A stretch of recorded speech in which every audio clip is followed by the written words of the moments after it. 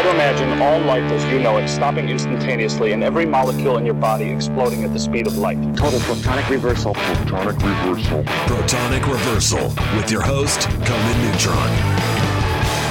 Broadcasting from a secret underground lair in Milwaukee, Wisconsin. A gigantic middle finger to everything that is rock about music, rock and roll, and corporate power. The thing is, though, if you don't laugh, you're going to go on a killing spree with sharpened nails. Confidence of a hero or a fool, I wasn't exactly certain which. Could not be more professional. It's only one I choose to devote my life to. That's okay. It means something. It means something. And take that away. You know, that's my take on it. What's yours? Protonic reversal. That's like a science thing, right? Indeed it is. It is a science thing. It's a science place. It's a scientific fact that we are all up in your face. It is time once again for the one, the only, Protonic reversal. Welcome to it, and also welcome to it, tonight's episode. Episode 288, 288 episodes of this show. Can you believe it? I can scarcely believe it. But yeah, they're all there. They're all there for free. Go get them, et cetera, et cetera. Normally I'm starting to develop this pitch. We'll see how wooden this sounds this time. So yeah, anyway, welcome to Conan Neutron's Protonic Reversal. I am your host, Conan Neutron. I am a rock and roll lifer who has toured and recorded for over 22 years. Most known for the band Conan Neutron, The Secret Friends. Music is a huge part of my life, and I use the format of this long-running podcast to talk about music with musicians whose work I enjoy and respect. Folks that may or may not be household names, but do something very special. This is episode 288. If this is your first time listening to the show, all the archives are at protonicreversal.com and are always free. No ads, no sponsors, no kidding.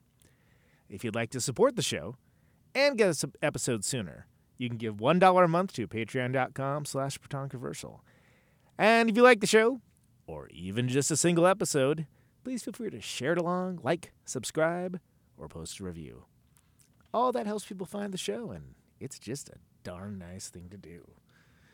Okay, so there you go. I am doing the thing that other shows do now, and letting you know about all that stuff. Of course, tonight's episode 288, with my friend John.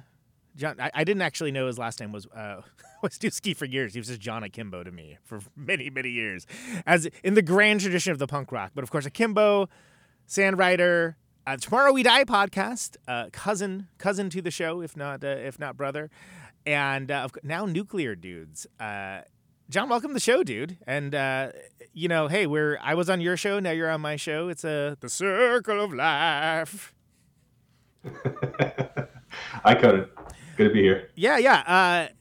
It's so you've got this new thing, this new band. It's not a one-man band in the fact that you have like cymbals between your legs and are clapping them together, but it's a one-man band. It's basically a one-man outfit, and it's called Nuclear Dudes, and it's pretty rad, and it's one of those bands that's very difficult to describe. I have what I would say about it, but I think I want to watch you twist in the wind first. So why don't you try to describe it? It's just kind of like extreme metal blended with synth. That's kind of what it is. Yeah. I was going to say synth adventure metal, so it's not really that much different. But yeah, it definitely goes places. That's for sure. No, but I dig it, and it definitely. Look, I've heard people's COVID records, and this does not hit the same as other people's COVID records at all. Is this something that you've wanted to do for a while? Because you've always struck me as a guy, you're wildly creative. I know you had like a kind of one man thing that you were doing when I very first met you, like too many years ago. Yeah. But yeah, how did this come to pass? Like, how did you decide that like Nuclear Dudes is the way? Yeah, I did very briefly do a one-person thing in my 20s when you and I first met. I basically wrote a black metal album on a modded PlayStation using some software, and as one does, yes. Yeah, and I never released it. Was going to do a solo thing. It just didn't pan out. Akimbo took off. That was like the thing to do. And I sat on that album for a long time and had no intention of ever releasing it or going back to it again. It's just the thing I have that I like throw on every now and then and go like, haha, that's funny. And then, Nuclear Dudes is definitely essentially a COVID record. It's a COVID project that started because we're all shut in going nuts. Sandrider was essentially came down to Sandrider was halfway done with writing a new record right when the lockdown started. I wanted to keep writing, and so I figured out I'd never messed around with any home recording stuff. I just figured out how to do that so that Sandrider could keep passing each other, stuff, riffs, etc. And then, when it first started, it was like, oh, this might be a couple weeks. And then it was like, oh, this might take a couple months. And then it's like, okay, this is going to be long. I found myself sort of like with increasing amounts of like anxiety and stress and with no creative outlet. And so, it started as, well, maybe I'll just make like some really crazy wild grind metal. With like, I'll give myself the project of like, I'll write one song a week and on the weekend I'll finish it. And then whenever this is over, I'll have like a catalog of like ridiculous, 1 minute power violence songs. Right. And then in that pursuit, I sort of, I realized that my ambitions were better than my physical skills. Like my hands cannot play metal in the way that my mind wants them to. Okay. And so, but I had some songs that I liked. And so I sort of like, how can I fill in some of the blanks here? And then I started playing with synth. And there was like one song that I wrote, which is called Bad at Sleep. It's the title track of the first record. And when I wrote that song, it clicked.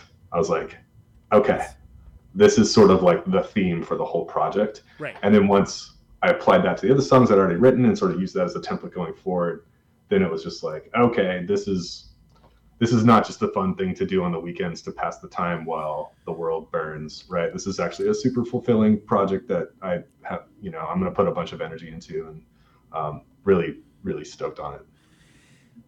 Yeah, because it doesn't have the feeling of something that's tossed off. It doesn't have the feeling of something that's like, oh, I'm just doing this, having a laugh, right. Whatever. Like it seems it seems very calculated, and not to put too fine a point on it, if you were looking just to like do a thing for people to listen to, pretty bold. I mean, I don't know. There's all that. It's wonderful to hear that, right? Yeah.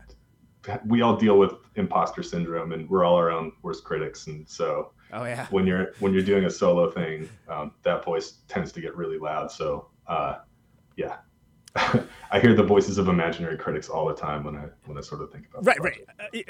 Imaginary critics that do not hold the, we'll call it breathless indifference that actual real critics probably would have towards something that they don't already know. Right. But yeah.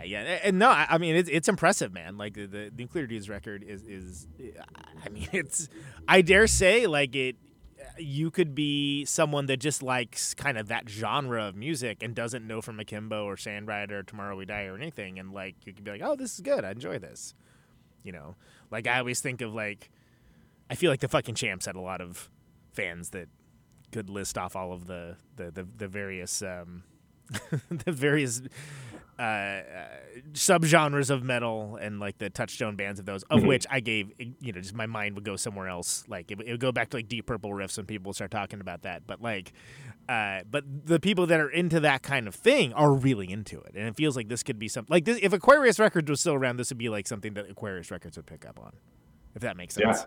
That'd be killer. Yeah, I mean, yeah. Thank you. I don't want anyone to. If anyone picks up on it, I'm excited. Well, wait till you get that Protonic reversal bump, baby. We're talking 2, 3 purchases. Watching the data. So, and I think that's awesome because it's not like you've been keeping idle or anything. Of course, we were joking about the. This being revenge for me being on Tomorrow We Die. But Tomorrow We Die, I consider it like a cousin. It's like your cool stoner cousin podcast for me, where it's like you see them in the holidays, like, oh hell yeah, someone I can talk to, right on. For sure. And it's not even necessarily that you live the same kind of life. You're just like, oh, finally someone I can hang out with at the holidays. And I love the show. I honestly and earnestly listen to it, regularly, if not every episode. And I find it to be, for me and for my taste, the best of that style of podcast, which is ultimately like a tour story podcast, but of a certain kind. So how did you and Jeff first come up with the idea for doing that, and when did that transpire? Because I think I was a pretty early adopter, but like it definitely occurred to me when I first heard of like, oh, why haven't like 20 people done this already? Yeah, I know. I think we launched in like 2019 or 2020 or something like that. Tomorrow We Die started because I wanted Tomorrow We Die, and it didn't exist. Right. I wanted a podcast that was about what underground bands go through on tour, and that wasn't necessarily puff pieces about the band. Although I think Conan, you and I are the same. Like we don't hold back when it comes to gushing about the guests we have on our show. Right. Love it. I get annoyed when people do. I'm like, how are you going to have, so-and-so on, and you're going to act like, whatever, Average Tuesday. Yeah, totally. F you, man. Totally. I've heard your show. Sorry, go ahead. Not your show. The pejorative you in this case is someone different. I fault. So yeah, I mean, like, I work in an office when there aren't plagues. I do a lot of car commuting. I listen to a lot of podcasts. I love podcasts. I have so many memories of being on tour, and I have so many, you just have so many awesome conversations with other musicians when the subject of tour stories comes up, right? Like everybody's got one. Everyone who's done it I've ever met has got some sort of like wild or funny or scary something that happened to them on the road. I would just go through periods where I'd be like, okay, I'm going to search. I'm going to do like an exhaustive search of the podcast universe. And I'm going to try and find this show because it's such a good idea. Like somebody has to have done it. Like, it has to be out there. And I was never able to find it. And then one day I was looking for a podcast on my commute, stuck in traffic. And I was again looking for the Tour Story podcast, some kind of Tour Story podcast. And I couldn't find it. So I was just like, you know what? Fuck it. It's time. Let's just do it. Let's just make it. Like I know it will be good just based on conversations I have with my friends. And that was really sort of like the template for the show, right? It's musicians sitting around, cracking beers, telling stories about tour. And that's what it's supposed to be. And yeah. Well, yeah. I mean, what happens when you get people to play music together in a room, like after a show? Is it like, oh man, you'll never believe we stayed at this place this tour, and like you get into these kinds of stories, and it's not usually like hey, this awesome thing happened. It's hey, this crazy thing happened. This like nuts thing that like sounds like it's from a movie occurred, and like you'll never believe how we got away. Like that kind of totally that level of thing. And I love that like those are the ones that like when you think about like the camaraderie of doing this preposterous thing together. And having this, as you mentioned, for like little to no money, certainly little to no recognition. the sales pitch is awful. Yeah, it's like, this sounds awful. I don't want to do that. Yeah. Like, why would you do this? Why would I do this thing? That sounds like a terrible idea. Like literally anything else you could do would probably be better, other than maybe being a stand-up comic. But other than that, like, go write an app. You'll have a better time. Yeah. But it as a pitch for like a show, it's like, oh man, let's have all those like nut stories, and let's have them. There is a structure to the show, but I like that it is freewheeling. I mean, of course, I like that. You heard this show, because I feel like everybody. Oh God, I'm gonna get in so much trouble. I feel like some shows they adopt a structure that has been created by previously existing shows. And that seems to work well for them. It's familiar, like a blanket or something. And that's nice if that's what you're into. I'm not. When I listen to the form of podcasting, I enjoy the ones that like where things get a little messy and they try something different and crazy and so on and so on. And to have this show, which to me just literally seems like hanging out with your friend's band like after the show. Yep. It's genius, really.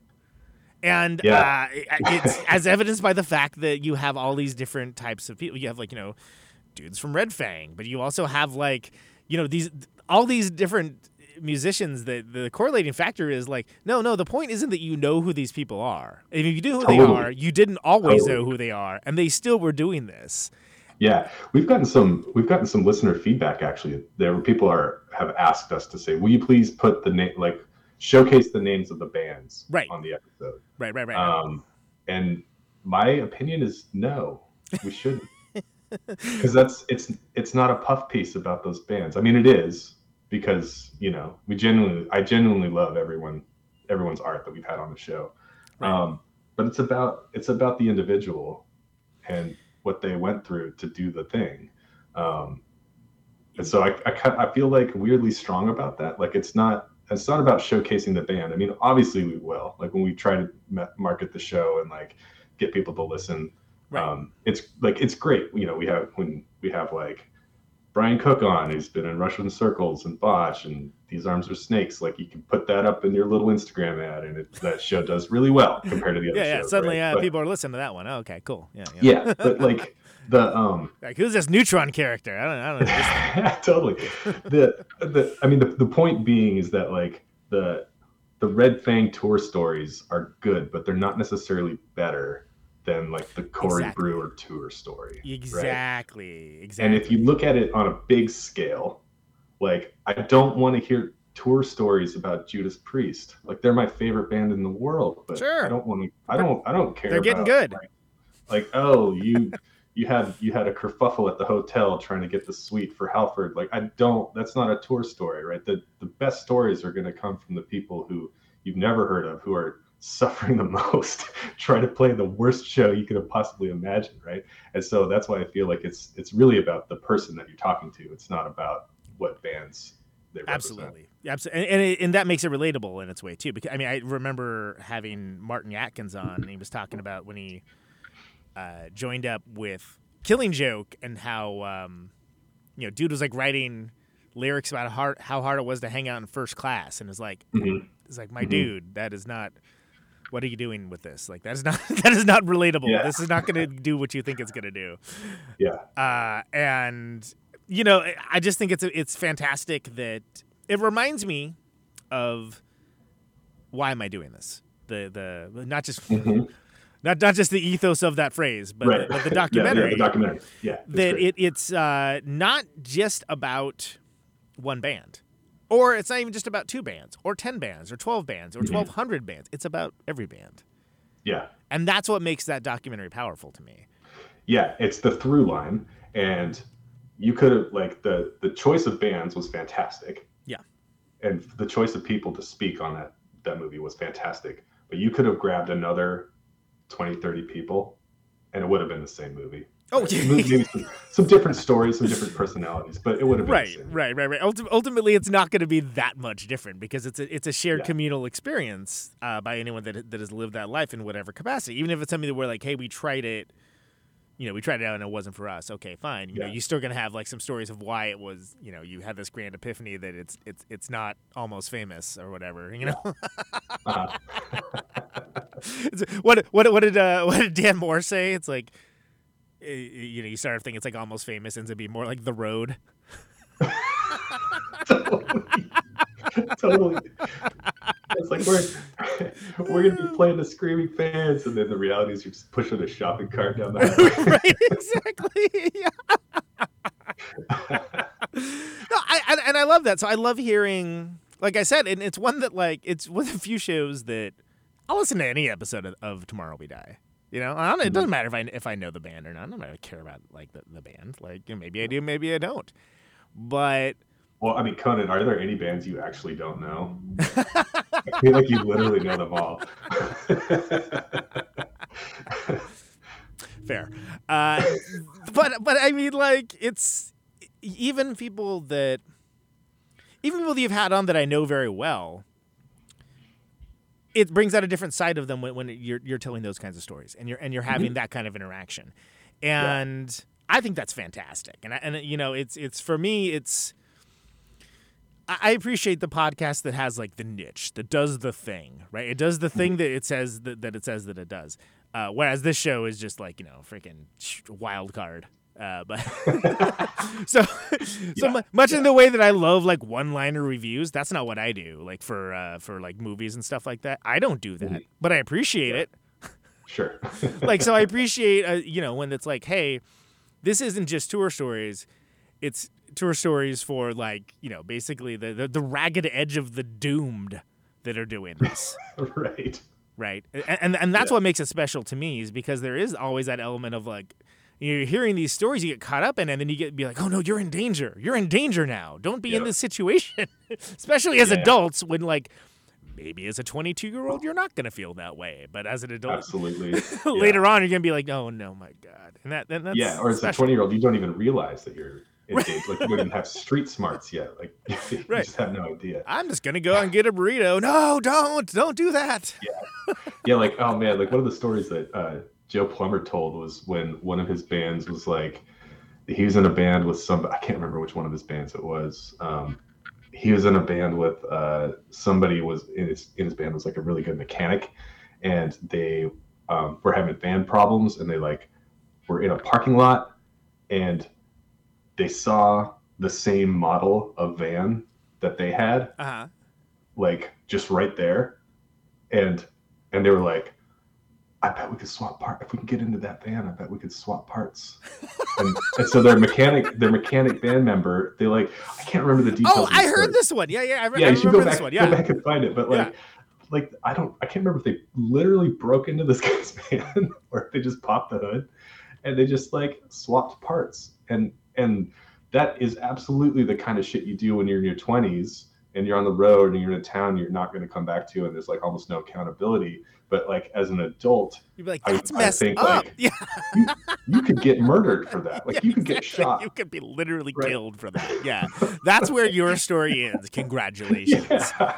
It's funny. It's good stuff. Yeah, well, absolutely, and that's what makes it a good show. And it's also, it's not an overwhelming amount of episodes like some shows.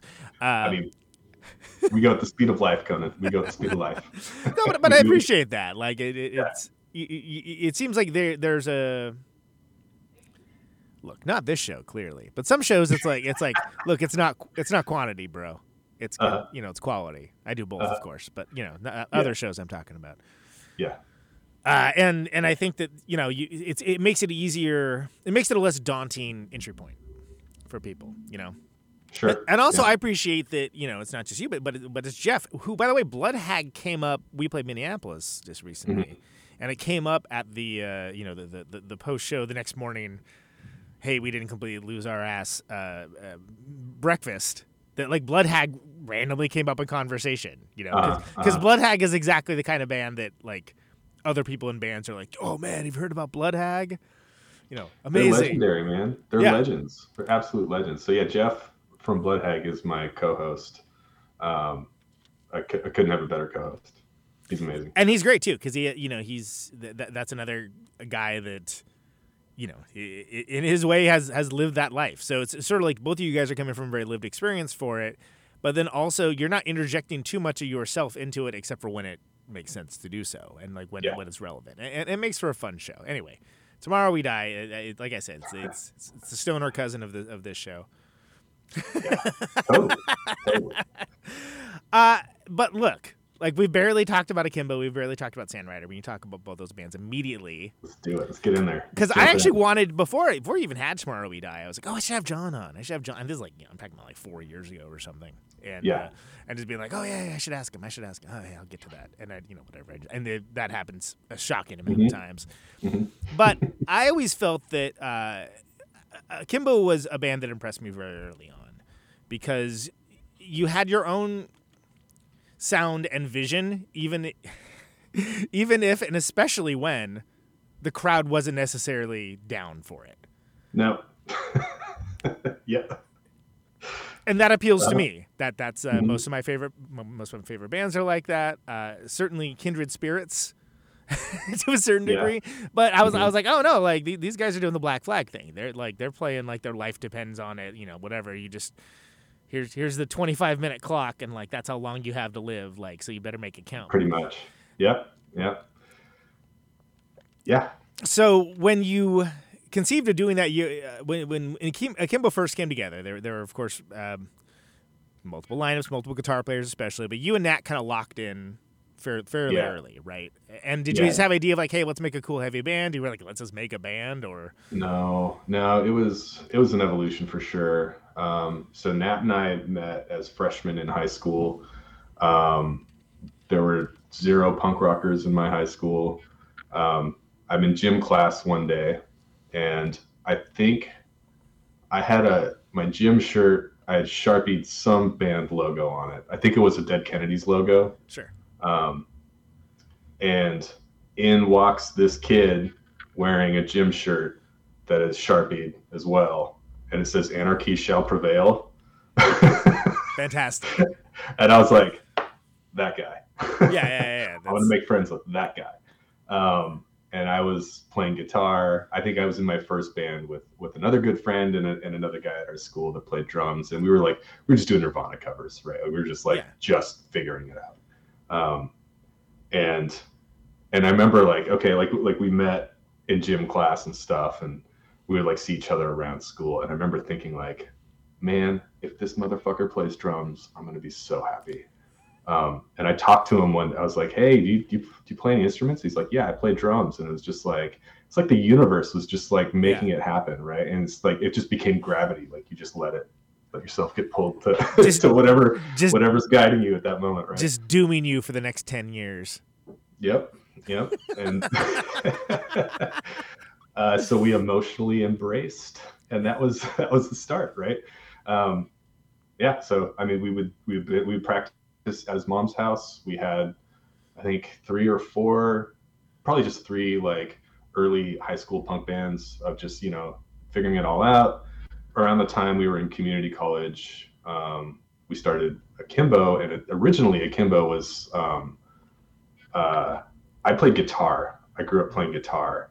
And then I heard No Means No, and I was like, this band is special. Yeah. And then they came through town, and I saw No Means No, and that changed my fucking life. That was like, oh, I didn't know bass could do that. I didn't know bass could sound like that. And so what I wanted to do, I immediately, I was working in a restaurant. I think I got a bunch of cash from tips. I was went to Guitar Center the next day and bought the cheapest bass I could find. Some crappy Ibanez. It was made out of particle board or something. Right. Although I feel like those guitars are coming back into style, probably due to the price. Yeah, no, I mean, Ibanez is forever cursed in my mind as a terrible instrument because it was my first bass. It was very cheap, but I recognize that they are actually quality instruments. Yeah. But I did the No Means No thing. I just plugged it into my guitar amp and just started writing songs. And then so I think my personal original inspiration for Akimbo was I wanted to mix No Means No and Motorhead. And that's basically what I wanted to do. I mean, mission accomplished, Yeah. And then our first dedicated guitar player was very much into more the emo scene and sort of the a bunch of the late 90s sort of screamo stuff that was starting to come out around then. And so he had a different take on aggressive music, which I actually think was really cool. It definitely wasn't what the band ended up being, but there's a couple of vinyl releases from the early days that were really pretty interesting, right? He wanted to do keyboardy stuff, and he was really into angular guitar parts and starts and stops and stuff like that. And so I think, the first 7-inch and Split are sort of representative of that. And then it didn't work out with him. We did our first. That was with Teen Cthulhu, right? 99, somewhere around there. I remember it was right as we were getting going. I remember the timeline was almost exact, which is cool. So this is when we were all on Spockmorg at the time, trying to oh man, trying to grow outside of our local areas. Okay, I need to network. There's MySpace doesn't exist yet. I need a network outside of my city. How do I do that? And Spockmorg was this cool email thread that e-groups. It was an e-group. Yeah, e-group. Later to become a Yahoo group. Yeah, just a bunch of underground artists trying to connect. Yeah. And that's how Conan and I met. That is. Email. Yeah. Thanks, Spockmorg. You did one thing right. Yeah. And so Kimba did a couple releases. We did a West Coast tour with Kyle. Kyle's wasn't feeling it. He quit 2 months before our second West Coast tour, which at the time I was furious. But I don't fault him for it, right? Like, if you're not feeling the band, you didn't enjoy the tour. Yeah. It's the next one is coming up. I get it. Like, bail. You don't have to do that. Yeah, nobody's making you do this. Exactly. Yeah, totally. So he quits like 2 months before our second West Coast tour, which we were really excited about. And so we're like, this is one of those like tests for Nat and I that sort of like helped set the pace and the tone of like how we just did it, where it's like stopping is not an option. Always keep going. So like canceling the tour was inconceivable to us. We're like, we need to find somebody who can learn this shit and go on tour. And we knew we were friends with this guy Burke, and Burke he's the kind of musician who's in a million bands. Right. All the bands are great. Like, they're all excellent. His life was just like playing shows. He had a bunch of great gear. He could play guitar, he could play bass, he could play drums. It was just like, I guess we call it Burke, right? He's a good guy. See what he's up to. He's a friend of ours. So we called up Burke, and he was just like, didn't even bat. And he's like, yeah, tell him, I'll join the band. Let's go on tour. So we taught him set, did the West Coast tour. Things totally clicked. Had a great time, and started writing with Burke. And I think that was when he really brought the Black Flag style. Oh yeah. That was all him. And then like all of us loved classic rock as well. So it was like we did the first album, Harshing Your Mellow, with Burke, which was like very punk, very Black Flag, a very like a lot of No Means No influence in there too. And then Nat and I started getting really obsessed with Black Sabbath and Led Zeppelin. And that's when sort of like the blues rock riffs started getting incorporated. It was after that. Yeah, and I find it so interesting too, because at the time, I was coming at it from a slightly different place, but it started off as more a noise rock concern, then gradually got more classic rock as time went on too, but in a very different way. And so like I recognize that I'm like, oh, okay, cool. They're going for like these big arena rock stompers, but like they're also doing their thing that makes them Akimbo. And so it's interesting to see that growth pattern, but also still to have that same intensity of just these are the last 25 minutes on Earth. Mm-hmm. It's like go forth. Yeah, no, I think Akimbo was always like the live experience was the most important thing. Yeah, right. Like we cared about making good records, but being in my 40s now, I wish we had cared a little bit more. Right. I mean, like, so yeah, no patch to Harshing Your Mellow, which I like, but I think like when you moved over to Elephantine. Like it was a pretty step up, and then so on and so on. There was a very clear progression. Talk to me about those early records, because I think that like some people, especially like if they came in on Navigating the Bronze, let's say, and like kind of went backwards, and like there's an air of mystery about it. Where it's like there ain't no mystery. There was me and 4 other dudes at that show, and I do say dudes with impunity. Let's see if I can, how much I remember about. I don't remember a lot about writing Harshing Your Mellow, other than it was. I remember it being easy, and I remember like it was really exciting because I was at a phase in my life where songwriting came easy to me, so I would have ideas a lot, and then Burke coming to the table with a fresh take on a bunch of those songs was just like super cool and inspiring. Like, so we were getting all this injection of like new energy and stuff. And I remember writing that album feeling really easy. And then when we recorded it at a studio in Tacoma called Uptone. And we singled out that studio because there's an Enemy Mine album, The Ice in Me. I'm familiar, yes. Which was recorded there. And then we found out later, after we booked the session, that also C Average Second Reckoning was recorded there. But like when The Ice in Me came out, I was elated, and I was just like, I want my albums to sound like this. Yeah. Underrated record, by the way. Like that. Wild underrated record. Yeah, that one should probably be a little bit more legendary than it is, but I mean, to me, it's huge.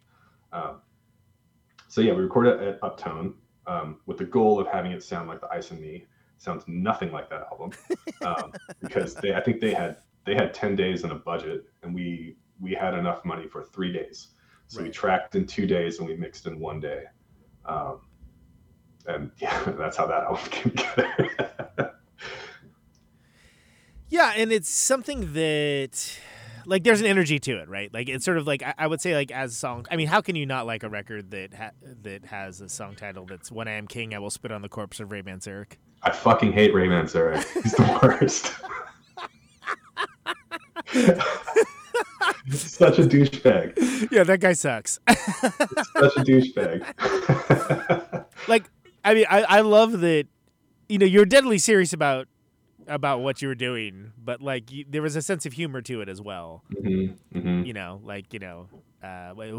What was it? Fuck Everett, fuck Tacoma. Just like, yeah, man.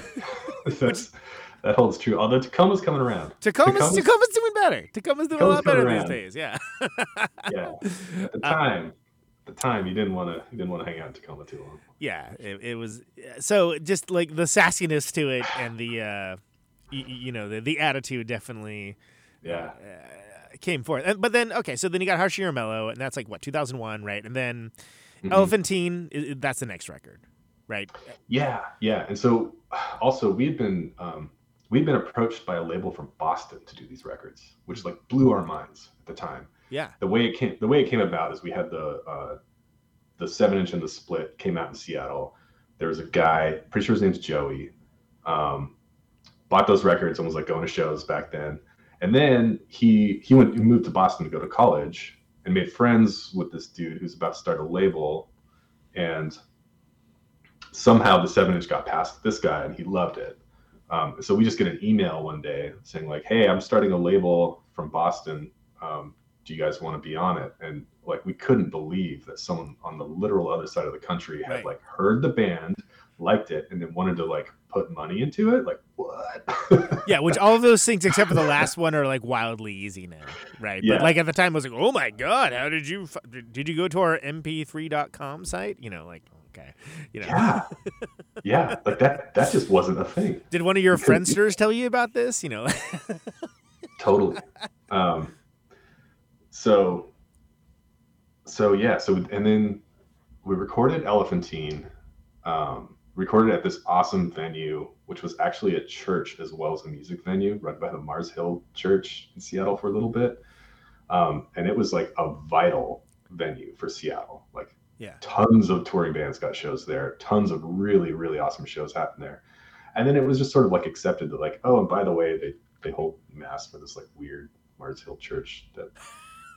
Oh yeah, by the like, Dubs. Yeah, I was like, okay, we'll all gloss over this because we can play here on Wednesday. Thank you. So we did Elephantine there, and I mean, I think I have my favorite Akimbo record, but I think Elephantine is a lot of other people's favorite Akimbo record, and that was like the second record with Burke. I think the band was really coming together, and this is also when like sort of the Sabbath obsession was starting to like get its claws into the songwriting. I mean, I remember hearing Delilah specifically and being like, Akimbo's meaning business. All right. They're not playing around. Like this is some real stuff happening. Funny thing about Delilah, we wrote that like the week before we went into the studio. Oh, yeah. How funny. Yeah. We had the whole album ready to go, and then Burke's like, "I've got this riff." Yeah. And we just like it just clicked. It was like, that's good. We'll put it on the record. Yeah, sounds okay. Yeah. But yeah, like it does seem to be a record that has sort of found its audience years and years after it has come out, right? As happens someday. But you know how it goes. Sometimes, your children go on and they go to Ivy League college, and sometimes they work at the 7-Eleven. Yeah. We love them all. Remember that high school basketball game. Right, exactly. So like we finished recording Elephantine, and our label took forever to finally press it and put it out.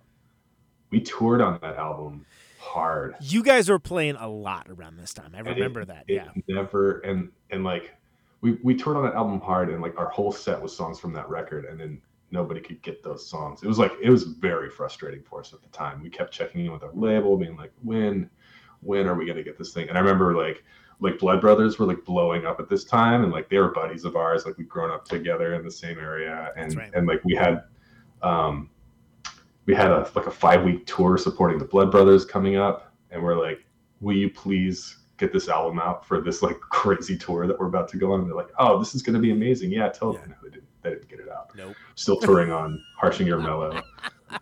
Yeah. But yeah, Elephant Teeth. Well, but again, that's, to me, that was when other people started to kind of catch on for you guys as like a really ferocious live act. Like it was sort of like, oh, this is a band that even if you don't know who this is, like whatever awesome band they're on the bill with, they will hold their own or better. Mm-hmm. Yeah, no, that's definitely when it felt like people were cared, So when you think so what other bands? So that's like what, 2003, right? What other bands do you think you had like common cause with around that time? Because I feel like there's an untold story of like that era of the 2000s that like I don't know who's gonna tell this story. It's not gonna be me. I'm too busy. But like there, where there's a bunch of like interesting and cool, heavy-ish, noisy bands, but it never. Nobody at Pitchfork Media covered it. Like it wasn't like, like therefore it didn't happen, which is crazy. Yeah, but that's funny. I'm trying to wind back and think of like who else was doing it really well at that time. So I remember so we were still like best friends with Teen Cthulhu at the time. Right. I think they either had just released or were about to release their one full length, which is phenomenal, Ride the Blade, which came out on Life is Abuse. I remember 400 Blows was a big fucking 400 deal Blows. back then. I was just gonna say 400 Blows actually. Yeah. Let's see. I mean, it's not a quiz, man. Don't worry about it. But I'm just trying to like plumb the depths of like who are we excited to play with, or like who. Yeah. But it seems like there was a lot of like Big Business was like starting to spool up. I don't remember the exact timeline. That might have been like 2004. But there was a lot of to me it felt like there was a lot of exciting stuff. Rubido, that's when that kind of came to my attention. Yep. I just feel like there was a lot of like interesting and kind of cool, noisy and heavy bands around the time. A lot of it coming from the Pacific Northwest, even though it didn't seem like there was anything like really tying it together necessarily, other than Oh, and like I think Conan had just signed to Hydra Head around then, and that was a big deal. I think Botch had already turned it in, stopped playing. These Arms of Snakes was getting big around then. They were just starting out. Yeah. So when you're thinking about that time period, like is that kind of so that's that's Seventh Rule, right? Like the Seventh Rule did that one, and the one after that. No, so this was Amalgate out of Boston. That's right, the Boston one. Yeah. They came out later. It was like because Seventh Rule's Portland, if I remember right. He lives in Portland now. He was Chicago when we met him. Okay, all right, yeah. Yeah, and actually, it was on that Blood Brothers tour. Scott Plaster, who ran Seventh Rule, was doing sound at that show. Okay. And I think we had some interaction that was like not friendly at all. I can't. He remembers it really well. I can't remember what it was. I think I maybe have told him something mean with the F word in it. While we were setting up or something, like before the show, because he's the sound guy. He's focused on having the show run smoothly, and he wants to make the headliner happy. But then we played. We changed his mind. So well, that's good. That's good. Yeah. Inauspicious beginnings, so to speak. Yeah. But okay, so when the record finally comes out, are you just like so sick of those songs that you never want to play them again, or what? I mean, like. No, I don't think so. So we were also like, we were in an interesting position too, where like when we first asked Bert to join the band, he was like full throttle. I'm gonna play music, and then within that time frame, he started to like focus on career, and he wanted to go to school, and sort of like get a plan B together, which I don't fault him for at all. Right. Which as it turns out, maybe not the worst idea. Yeah, but So Burke was kind of like, I don't think I can tour as much as you guys want to. And so our plan was, we'd like to have Burke in the band. We love him as a band member. We love him as a musician. We don't want to lose. We don't want to lose what he's bringing. So I think I had this cockamamie idea of like, well, maybe we'll be a 4-piece and tour as a 3-piece. We'll get another guitar player who will write and play Seattle. And then when we go on tour, we'll just tour as a 3-piece. So we did that. So we got our friend Dustin at the time, who was also in Teen Cthulhu and was like a long time, teenage friend of mine. And I think, so like this transition is happening as Elephantine is coming out and Teen Cthulhu is breaking up.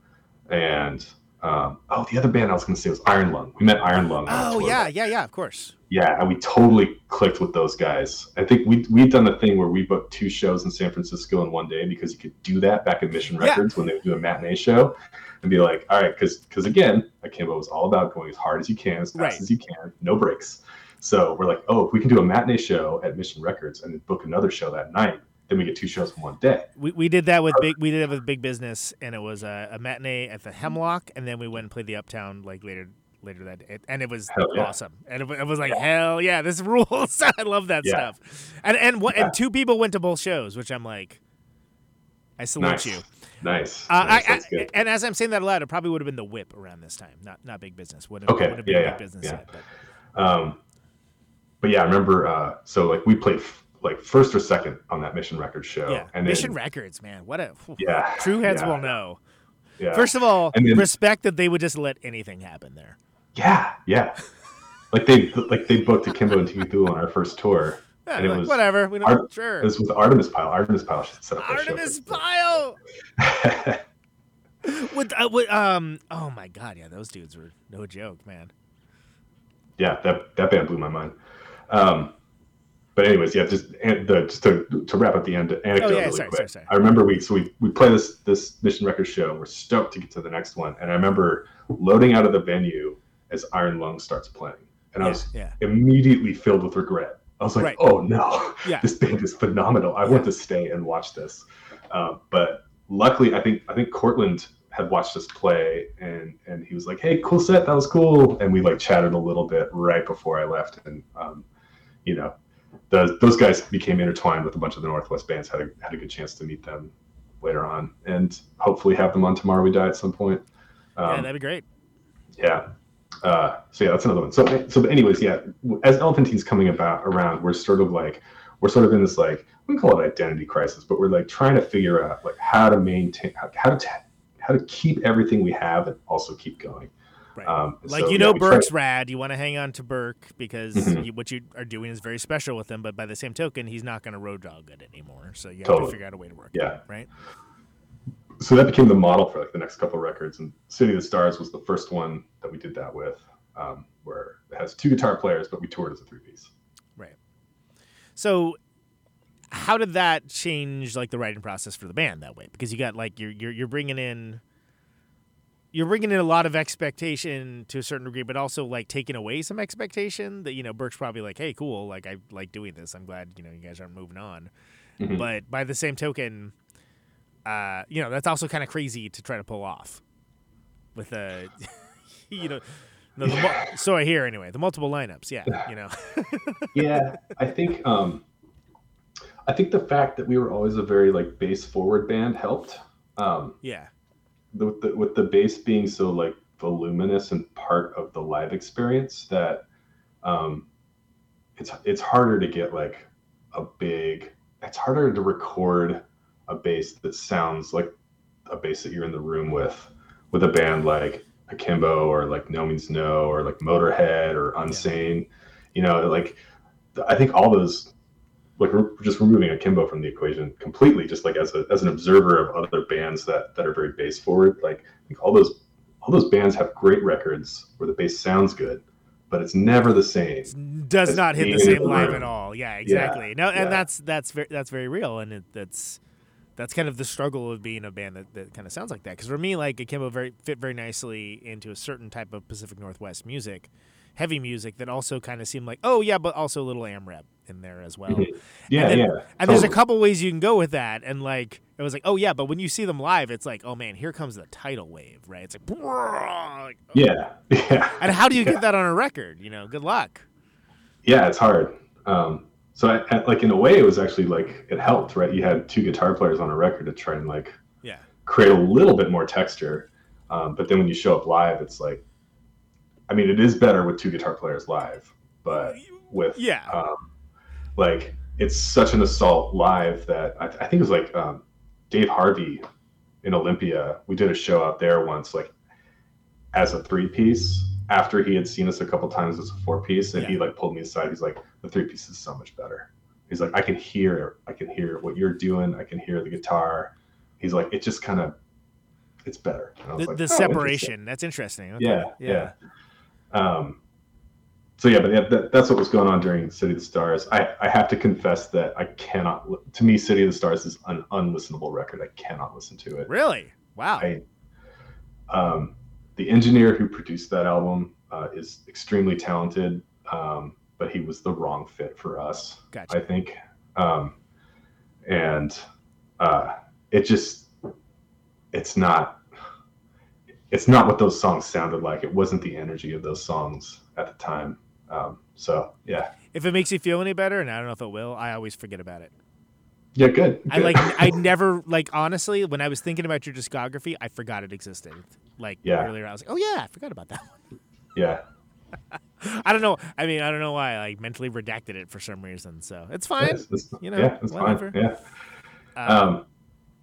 So yeah, we do that one and we tour on it. And then that's when the shit really started going, was forging. Right. Forging steel and laying stone and laying pipe. Yeah. Yeah. That'd be the outtakes. Right. Laying eggs. Forging steel and laying eggs. Yeah. Which is, it seemed like, all right. So then would is the experience of doing City sort of like, okay, we know we're going to do it this way. We're going to record it in this fashion. Did you kind of double down a little bit on that? Yeah, that seemed at the time, foolishly, it seemed sustainable. It's like, oh, this is fine. Right. So yeah, it was like Dustin left the band after City of the Stars. We needed a new guitar player. Still wanted to keep Burke. I mean, Burke wrote a bunch of killer stuff on Forging Steel and Laying Stone. So again, proved out to be a good decision. But yeah, he almost seemed to adopt a Dez role. A Dukowski sort of role in the band. To a certain degree, totally. Right? Which is sort of like, oh, he's still part of it, even though he's on the road, which I thought was interesting. Yeah. And he would join us for chunks too. When he could, he would we'd do shit where he'd fly into New York and take a cab to the show and then fly home from Texas or some shit like that until when he needed to be back. Right.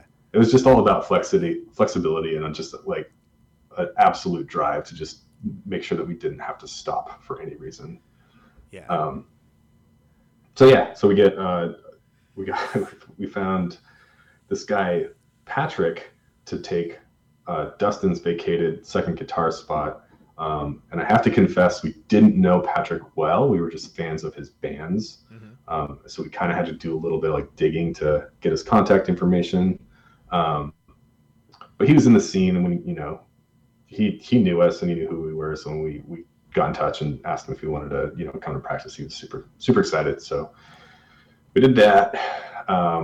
And yeah, that's how we wrote Forging Steel and Laying Stone, which was our first album on Alternative Tentacles, which is insane. I can't believe I say that out loud. Yeah. It's just wild to me. As a kid, growing up, being exposed to the Dead Kennedys when you're 14, and then buying Dead Kennedys CDs and opening, because they were so good about marketing. Yeah. They had those fucking catalogs that were just this thick. Yeah. And you're oh my God, what is this? Poster of 100 punk albums you've never heard of.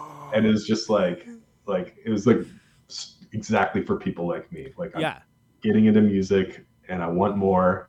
I'm insatiable. And look, here it is. Here's a fucking shopping list, kid. Save your money. So yeah, it's just wild that we ended up making a record, being part of that and sort of Did somebody put a bug in Jello's ear about it, or did you finally? Oh, it's a good story. It's a good story. Okay. I don't think I know it, or if I know it, I've forgotten it. So, or actually, I know it. Please tell the listeners, John. Thank you. There's a Melvin's poster on the wall. Oh yeah. behind me here. I do know this story. Yeah, this poster is part of the story. So so we're on tour. We have a show get canceled in Pittsburgh, and I think we're like 2 days away. And again, Akimbo refuses to stop. We refuse a day off. That is a sin. Rest is not permitted. If you're not playing, you're paying, right? Exactly. And so we do the thing, which is like a tactic that some touring bands kind of do sometimes, which is like, okay, we're going to be in these areas. Let's look up what shows are happening and start getting in touch with those venues to see if we can open or get on. Or like, I've never heard of such a thing. I've never heard of it. Yeah. So we start doing that thing. We look up and we see what's happening in the area, and fucking Melvins are playing in Pittsburgh, the same town that we were supposed to be playing in. And Nat, our drummer, was the last drummer of the Type Bros. Right. And the Type Bros were Type Bros with the Melvins. And so Nat knew Dale pretty well, because Dale and Maureen would hang out with the Type Bros a bunch. So total Hail Mary. Nat's like, maybe we can get in touch with Dale somehow and see if he'll put us on the Melvin show. And then like laughing at each other at the absurdity of the thing that we just said. Right. We'll put the Crover signal up into the sky and see what happens. Right, totally. But it fucking worked. I don't know how, like Nat just like fired off a couple emails to some people. It ended up getting around to Dale. Dale was super cool about it. But we didn't, it was a funny thing where like, we hadn't heard anything. It was the day of the show. We were maybe like 4 or 5 hours outside of Pittsburgh. And we had nothing to do. We were in some dude's apartment who would let us stay there. And I remember like waking up in the morning and like through this chain of emails, Nat had gotten like a phone number he could call, like I think Dale's phone number. But we were really like, we're not going to fucking cold call Dale Crover. like, oh man, like that's what a way to like erase yourself from somebody's like sphere, right? Yeah. But then that's just kind of like, fuck it, I'm gonna call him. And so he pulls out his cell phone and he just like cold calls Dale, and he's like, I would have been terrified. I don't know if he was terrified. But Dale answers and Nat starts like, hey, sorry, but we'd sent you this email, and Dale's response was like, oh, you didn't get my reply? And we're like, no. And he's like, oh yeah, no. Yeah, come, you guys are on the show. Show up. And so Nat hangs up the phone. He's like, okay, everybody pack up. We're driving to Pittsburgh to play with the Melvins. We're like, wow. That's awesome. That's so great. Yeah. And so we drive to Pittsburgh and we load in, and we're just sort of like waiting around, completely like my heart is like just going the whole time. It's like, I can't believe this fucking came together. This is insane. Melvin's sound check, and it's just like the most, every time they play a note, it's the most glorious thing. So they sound check, and then they're like, oh, should we have Jello come out, do a couple of those songs? And we're like, what? And then so fucking Jello comes out of backstage, and they do a couple Dead Kennedys songs. Right. And at this point, like, I'm literally farting unicorns at this point. Yeah, okay. Yeah, this sounds all right. yeah. It seems like an okay night, Yeah. And then so yeah, the show happens, and for the few people who have met or know Jello, they know he is a very, very earnest music fan. Yeah. Like he's like me and Conan. He loves music. He loves bands. He's the type of person who watches opening bands, and he watched us play and he dug it. So after the show, he's like, he's just like, hey, you guys are great. I'd love it if you sent a couple records to my office. Right. So he gave us the address of the AT office. We're like, okay, awesome. But it was very much like I just want your records for my personal collection type of thing. Yeah, because he is a record collector to end all record collectors. That dude loves records. Yeah. Especially free ones. Yeah. Little tip out there. If you want to get to know Jello, give him a record. Yeah, and especially and not necessarily your band's record, but if you find like a cool, weird record, like he will engage with you, and he'll probably listen to it at least once. I mean, maybe send him your band's record. I don't know, but that. Yeah. That was the subtext of it, which was that like, hey, I just want your records. I thought you guys were great. And we're like, yes, sir, JLOB officer. We'll send these records immediately. Right. Sounds okay. Yeah, and so we did, and we didn't hear from him. And then after that tour is when Melvins and Big Business joined. Right. Joined Powers, and Jared and Cody were playing with Melvins, and they come through Seattle, but it wasn't that yet. It was when Melvins did the album with Jello. Yes, and so what's interesting, I've heard this story from 3 different people, and 2 of them were on air. But yeah, they were doing this is one of the Jelvins records, the Jello Biafra and the Melvins time period, and then there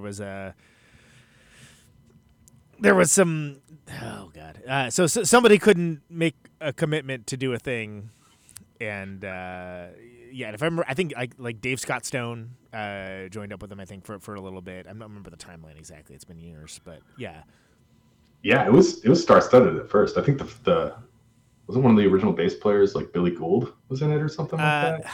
Yeah. It wasn't. It was Billy Anderson, maybe. I'm trying to remember. Different. Yeah, Billy. Sorry, I got my men mixed up. Sorry. Yeah, I got my Billies mixed up. It happened. Yeah, there's a lot of Billies floating around up here. As long as they're not dead. Anyway. Anyways, that show happens. Joe's like, I want that Akimbo band to open. We open. Fantastic. And then we were loading out and Buzzo was like, Buzzo knew what was up. We had no idea. And he was like, it was after the show, we were outside. He's like, hey, did you talk to Jill yet? And we're like, no. He's like, go find it. It's downstairs. He wants to talk to you guys. And I was like, awesome. So we go find Jello, and he's partying backstage, hanging out with everybody. And then me and Nat go in, we're like, hello, Mr. Biafra, sir. And he pulls us into the corner, and he's just like, hey, let's make records. Let's do records.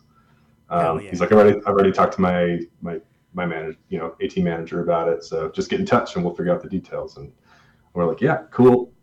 Kept it real cool. Me and Nat leave the green room and we just fucking hugged each other for we just like hugged each other for like 10 seconds. That's awesome. It was like such a moment. Yeah. Yeah. So That's yeah, really that was the first record on Alternative Tentacles. Which is pretty good if you're into that kind of thing, Yeah. Forging steel and laying pipe. Which I feel like that's another one that's like legend has grown, right? I mean, Rock Nest Monster that's a great one. Yeah. I mean, what a great Dangerousness is like one of my favorite openers from you guys. Like that's Thank you. Comes out kicking, man. Yeah, that's awesome. Yeah, Dangerousness was a Burke jam. Burke wrote that one. That's a total Burke riff, right? Yeah. Oh yeah.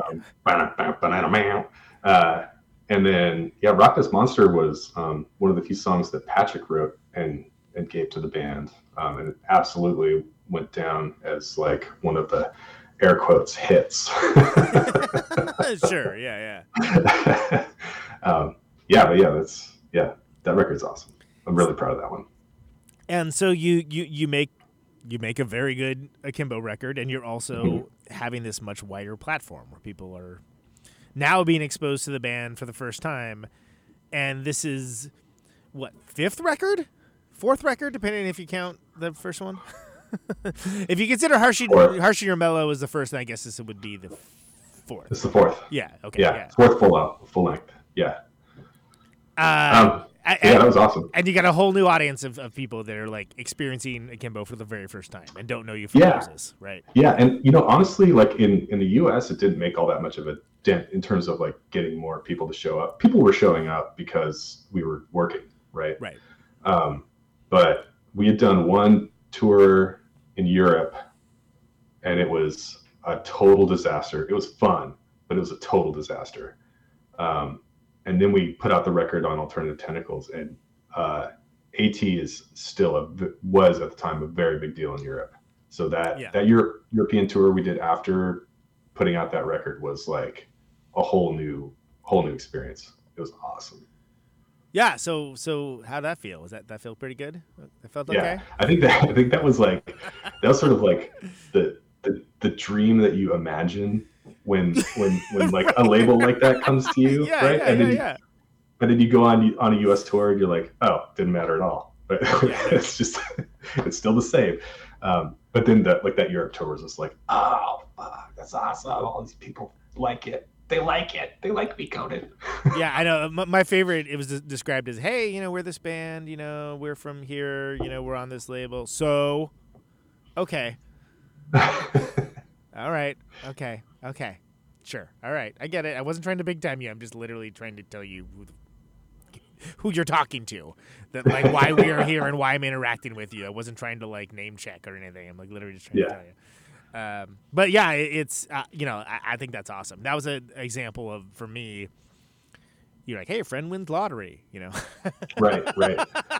The lottery of people's attention, that like, and it happened to work when I personally felt you guys were doing your best work too. Like I feel like as a band you were hitting hardest with the songwriting, but the live show was still as awesome and brutal as it ever had been. So that's like a great confluence of, sometimes that kind of thing happens, and it happens like on the downhill slide a little bit. Totally. Yeah. And you're like, if only this had been a couple years earlier. Yeah. Sorry, that's terrible to say. No names mentioned. I remember like writing that record, like we cared a lot. We're like, this one's important. We have to make sure this one is good, Right, because you're on the same label as Bedtime for Democracy, and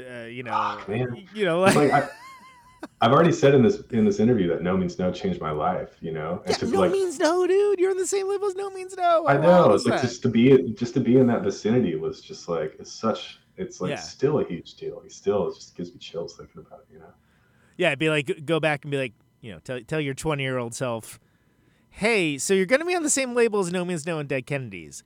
Yeah. Oh my God, really? But there's a couple things that's got to happen first. Yeah. There's got to be like, you're going to spend the next 7 years in basically a work camp trying to get there. Yeah. You will not have nice things. No, you will never own property. You will hold no title. Yeah, like. But yeah, like I mean that's a record again that, like I said, I feel like people responded to, and to this day, like still kind of like people an audience gravitated towards. And so you're in this position where like, hey, people actually, we found our audience to a certain degree, which I think every band kind of strives for and hopes. It's easy to say that in retrospect. Yeah, but, did it feel like that at the time, or were you just like, all right, doing the work? We're still the freaks.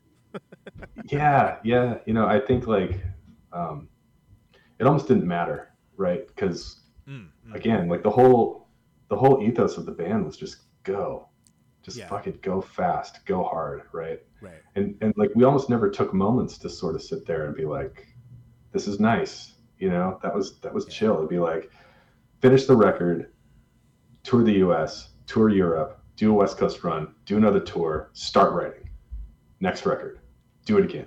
Right? Yeah, because it was like about a one year turnaround, right? It was like 2006, 2007. I remember distinctly. I was like, they got another record? Jesus. Yep.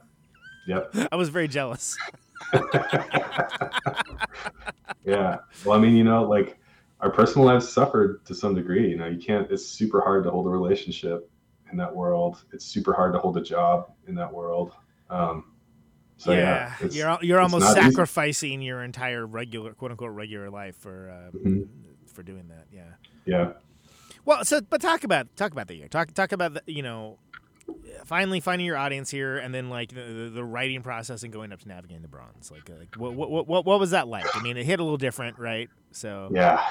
Okay, so the band kind of falls apart a little bit after Forging comes out. So Patrick, our new guitar player, had some substance abuse problems at the time that he was dealing with, which made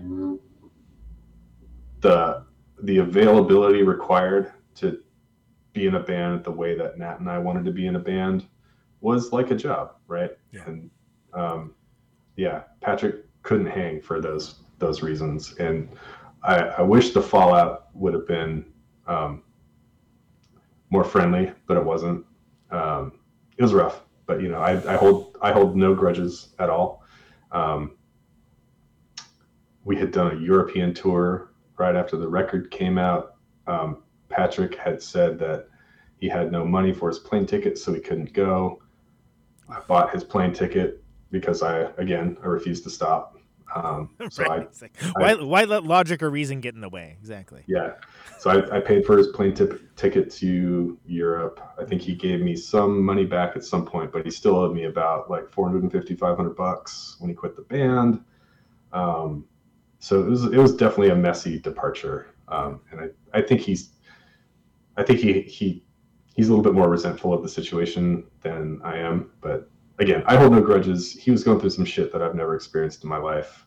And so last time I checked in on him, he's clean. So as far as I know, he's conquered that and moved on. So but yeah. So once again, we're in this like if you just look at what the band has done, it seems like it should be great, right? Yeah, yeah. It's like go up, and then like yeah, transmission's having troubles. Yeah, we're like, we need to find another guitar player again. Oh my god.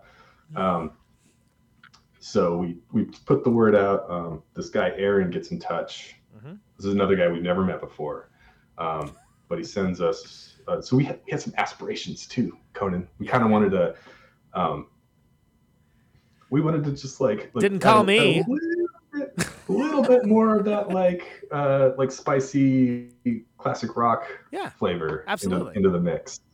So like it'd be kind of cool to get like someone who could like solo like Kim Thayil or Jimmy Page or Tony Iommi or something like that, right? So yeah, this guy Aaron gets in touch and he sends us a song from a band that he's in, and he's a ripper. He's a total ripper. And so we meet him. We're like, hey, come to this bar, hang out with us. We're gonna talk, and it is ferociously awkward. It's extremely awkward. Yeah, okay. Yeah, but we're just kind of like, it seemed like it went fine. So he comes to practice. He's a phenomenal musician. Like, he is just through and through a total pro.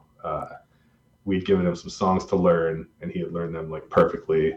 I can't remember at what point we started writing new stuff, but basically, like, Navigating the Bronze is like the first one where like the guitar playing is like Eddie Van Halen tier ridiculousness, right? Yeah. It hits way different because of that, right? Because it isn't just that you're laying the pipe. It's just that there's a whole foundation that goes over the pipe.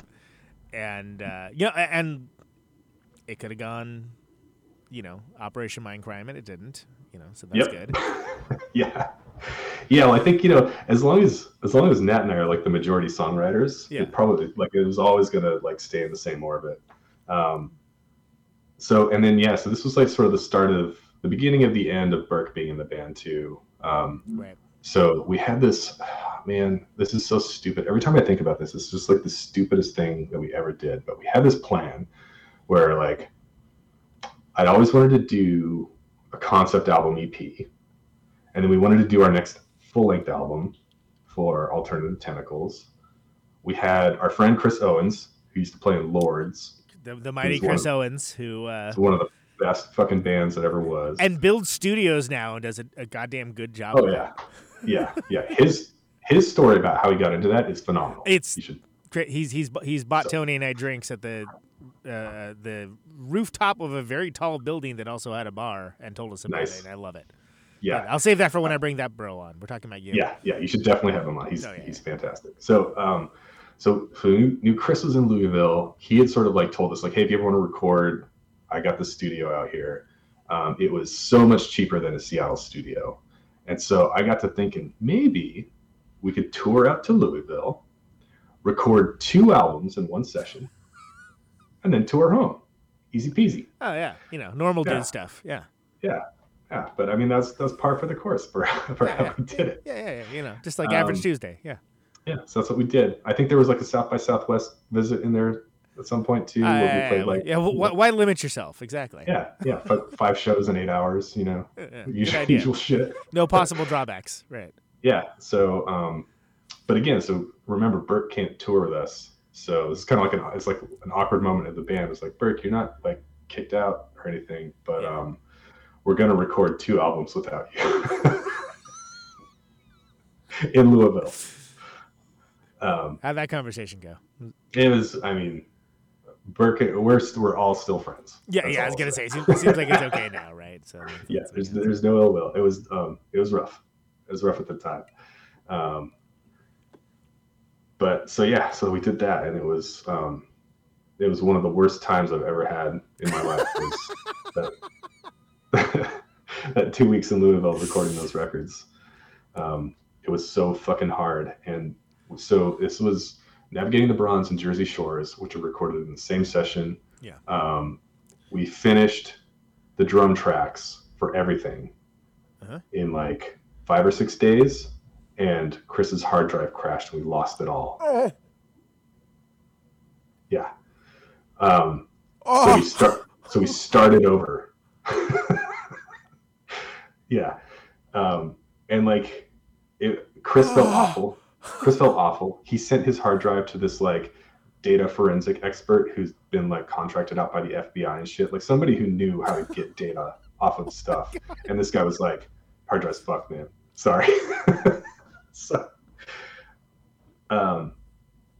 yeah, we lost, God, what is that? I think Navigating was about 9 songs and Jersey Shores was about 6 songs. So I think we lost 15 songs of drums, and we just had to start it over. And remember, we're on tour, so we have a deadline.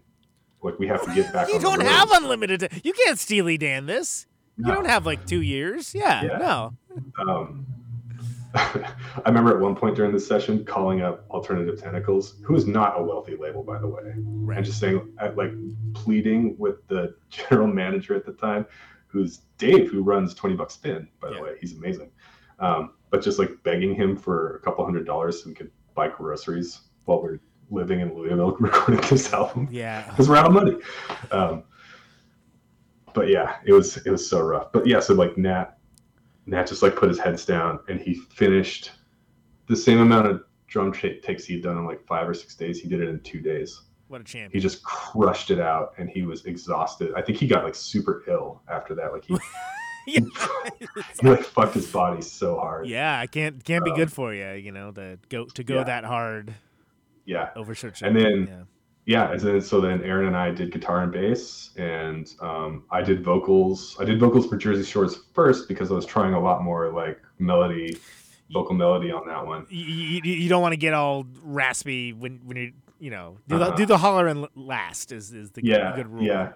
And then so I did Navigating the Bronze when I was like completely spent. It was like the last thing we did on that whole session, right? And I was just like completely spent. And there's the funny joke meme about the German compliments. German show compliments, where I literally like a couple of years later had a dude in Germany being like, "Is this record? Your voice sounds very tired on this album." And I was like, "Motherfucker, you don't even know. You Teutonic bastard." I got like, tales for you. It was tired. Yeah, it was tired as fuck.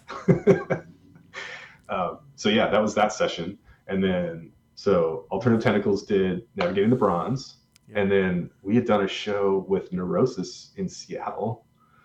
When Neurosis was like, "You guys are awesome, let's do something on Neurot." So we're like, okay. So we did Jersey Shores on Neurot.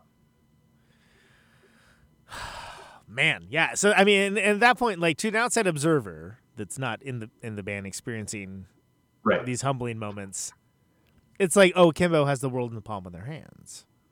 Yeah. Yeah, it would look that way on paper, wouldn't it? In reality, it's not, maybe not so much, but you know. But I would say like not to be overly like too humble about it, but like it was it had become the thing that we wanted it to be. It was sustainable, right? Exactly. You had a band that you had connected with an audience. You're doing the work. Both recording and touring, and you're getting a response to it that keeps it at a sustainable level. Yeah. At this point, we had a booking agent too, which is like a huge level up for a band. Oh God. It's like phenomenally such a quality of life improvement when you get a booking agent. Right. So that was awesome. She runs Panache, which is now huge. Michelle Cable. Yeah. Yes. But at the time. Who I know from Eureka. She was Well, and you probably do as well, right? Because she was the one that brought all the bands to Eureka, and it was like, oh, she did a show for a band I played drums in very briefly. I was like, in Eureka. I was like, this woman's awesome. She's like the coolest person in this town. That's awesome. And then like, little did we know, there's like, she's literally like building an empire right now. Yeah, it's like, she will rule empires. Oh, okay, cool, right on. I just, but yeah, I mean, even when she started, she was phenomenal at it. She was really good. She was always Michelle is like astounding, super connected. She got us on tour with like Genghis Tron before they signed to Relapse, right. And she had us tour. She was super connected to Japanese bands, so we got to tour with like Green Milk from the Planet Orange, and like we did an East Coast run with DMBQ. It was like, what else could you ask for, you know? Yeah. So yeah, it's like looking back on it now, it's awesome. But like, you know, in the time, there was like, again, there was just like no moment of like, this is nice. There's always just like, we have to keep going. What's next? just utterly relentlessly plotting forward. This is not good enough. It needs to be better than this. The folly of youth. Yeah, it's ridiculous. Like, what an asshole I was. Jesus. So all right. So then you got 2 records come out in relatively rapid-ish succession. Not if it was like if you were CCR and it was like, you know, the late 60s, early 70s, but like, you know, from perspective of bands that are in the most of the pantheon of what this show covers, pretty quick succession on 2 labels that are pretty fantastic and like kind of like, you know, you when you're saying like, hey, what would be like, who would you like to be associated with? Yeah. You're like, hey, it would be pretty cool to, you know, exit. Yeah, I don't know what else you could ask for. Yeah, pretty good. Yeah. But yeah, I think that session kind of just like set the tone for the end of the band. Yeah. I think it was so grueling, such a grueling pace. So it's like gnarly. An Oregon Trail, grueling pace, meager rations. You know? Oh, dude, yeah, no, that's real. That's very real. But so I was like phenomenally proud of Jersey Shores. Like it was this like fun concept album. It was like a moment for Akimbo to like be a little bit more serious, try and do some like storytelling. And I'm super proud. I was super proud of it when it came out, and we had Michelle booked this amazing U.S. tour. It's like a 5-week U.S. tour. We had part of it was at CMJ at this like showcase that she had like curated. We're on the main stage. I think this was the tour where we did like a bunch of dates with DMBQ, and it was like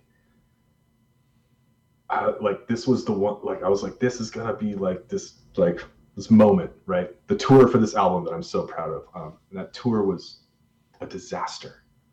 And this is the one you're like, oh, now I'll be happy. Now I'll take them home. Yeah, and it wasn't like we were getting along fine, and like we were still we were excited and enthusiastic, but like the shows were just terrible on this tour. Like there were shows where like nobody would come. Like I remember there was like one show where it's like a cool venue. I don't remember where it was, but like they opened doors and like 4 people walk in, and they were Akimbo fans, so they came to see us. But I remember like watching these 4 people come in and them looking around the room in shock that they were the only ones there, and they kind of like, I think I was near or on the stage at the time, and they kind of looked up to the stage, and I kind of looked at them, and we kind of like locked eyes. I was like, sorry, man. Sad. I don't know. I don't know. Yeah. Like, what do you like? What? Yeah. What can you say or do in that situation? Right. I mean, like nothing. Yeah. So I mean, we do that tour, and I mean, there were some pretty good shows, but for the most part, it was a huge check for me. I'm just like, you guys have been fucking working so hard, and there's like, I have to admit, I had some expectations. Like I felt like there should be more of a return than this, both emotionally and financially. but there's still a deficit in both areas. And I think that tour kind of broke me a little bit. I remember playing in fucking Portland, Maine. Before the show, me and Nat walked to go get a sandwich or something. And I remember, like, I just had this feeling, and I just, like, vocalized it in the moment. I was like, I think it'd be kind of cool to, like, maybe not tour so much and maybe focus a little bit more on writing albums and making sure our albums are better or something like that, right? Yeah. Nat was not stoked about it. So, but I was definitely feeling it on that tour. And I think when we got home from that one, it was just like, I was a little bit devastated. And then it's just sort of one of those, again, it's sort of like life events sort of conspire to move things in a certain direction. And I get back from that tour. And so I've always worked in, my two passions in life have been music and video games. When you say that video games, I think the immediate impression is pretty juvenile, but I actually believe video games are the most latest contemporary art form. If you think about, like, there's classic art forms of like, music and sculpture and paint. And then there's more contemporaries like photography, which movies came from photography. And then you have like video games, which is like a very powerful, expressive art form that's happening in a very technological way with a bunch of like moving parts, like a bunch of like cutting edge technology that comes together with expressive art. To me, they're super inspiring. And I think there's the interaction with a human, with a game is, like, I think it helps it become a little bit more impactful to people, where I feel comfortable saying that, like, you take something even as cheesy as like a Call of Duty game and say that the players of Call of Duty are still experiencing art in a way that you can't with a movie or a painting. Because it's interactive. There's a give and take. It's interactive in a way that it allows someone who's experiencing it to create their own story. So you can, the creators can do all this work to, here it is, this is what it is. But as soon as they let it go and give it to someone else, then that becomes that person's experience. It's different from person to person. So, so those have been my two passions, music and games. I was working in games as a contract tester between tours so that I could keep going on tour. Right. So I had a lot of experience.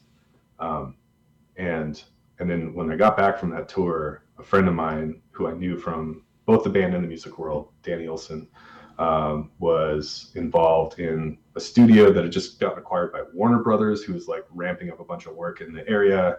And he was just like, hey, if you want to work, they got gigs. So I applied, got a job there, full-time job. First time having a salary and health benefits in like a decade at that point, right? Those are nice things to have, yeah. Doing something that I was equally as passionate about. Right. And once that clicked in, then it was like, okay, I think I'm ready for a break. Right. Yeah. And that was basically the end of Akimbo. So we did one more record. Yeah, I was gonna say that there was another record, but it took a minute, and there was a certain degree of finality about it. Yeah. Right? Yeah. The record, we were mostly done writing that record when and the way it came about too was Aaron, our guitar player, shockingly, you ready? Aaron quit the band. No. Yeah. You guys. So it's like crazy. So we're back at square one, but now I'm like, do we get another guitar player and keep going? Yeah. Or do we just call it a day? That's enough. Yeah. So we're like, and he left on very amicable terms. He was going through some rough shit personally, right. But there was no ill will at all. And Livercrest is like record 7 or something. Yeah. Right. Yeah. 7 albums in 15 years. Yeah. All right, Jandek, we get it. Yeah. So we're like, yeah, let's just finish the album and record it and have that be, sign off. So that's what we did. And funny enough, like we do our last album, which we know is going to be our last album, with Matt Bayless, who's a legend. And it's my favorite album that we've done, both in terms of the songwriting. No, it's very good. And the production. Yeah. And it is a tiny slice of irony that like the thing I wanted came together right as we were standing by. Right? As you're 1 foot out the door, exactly. Yep. The thing I wanted, which is like, hey, let's work a little bit harder to make better records that we're more proud of, right? Yeah. I got one. So that's my favorite record. Yeah, man. Like, and it's and again, from someone as an outsider perspective, or even someone like, I was very, very much like kept up with you guys for a long time. Then I got busy with my own shit. And then it was sort of like, wait, what? They broke up? Yeah. What? No, Akimbo I'm talking about. Yep, I know. I just assumed it was like, oh no, I'm gonna be like, those dudes are gonna be like doing until they're in the grave, Well, we are, and you are, and we'll get to that. Yeah, but it was so shocking at the time, and then, so for me, Sandrider was a delicious surprise. Mm-hmm. But what led to Sandrider? Being a band. By the way, Sandrider playing Caterwaul. Yes. So excited. 2022. May 27th to 30th. Tickets still available. See you there. So Sandrider started after that Jersey Shores tour when I was just like emotionally thrashing. Yeah. And I was feeling like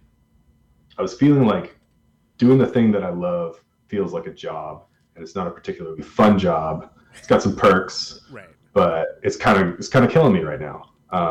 But I knew that like there's a couple things that I knew were really important. I knew I wanted to keep playing with Nat because he's essentially like he's my brother that was never part of my immediate family, but we're like I consider him a brother. It's like I want to stay close to Nat creatively, and I kind of want to pick up guitar again because I've been playing bass this whole time. I started on guitar.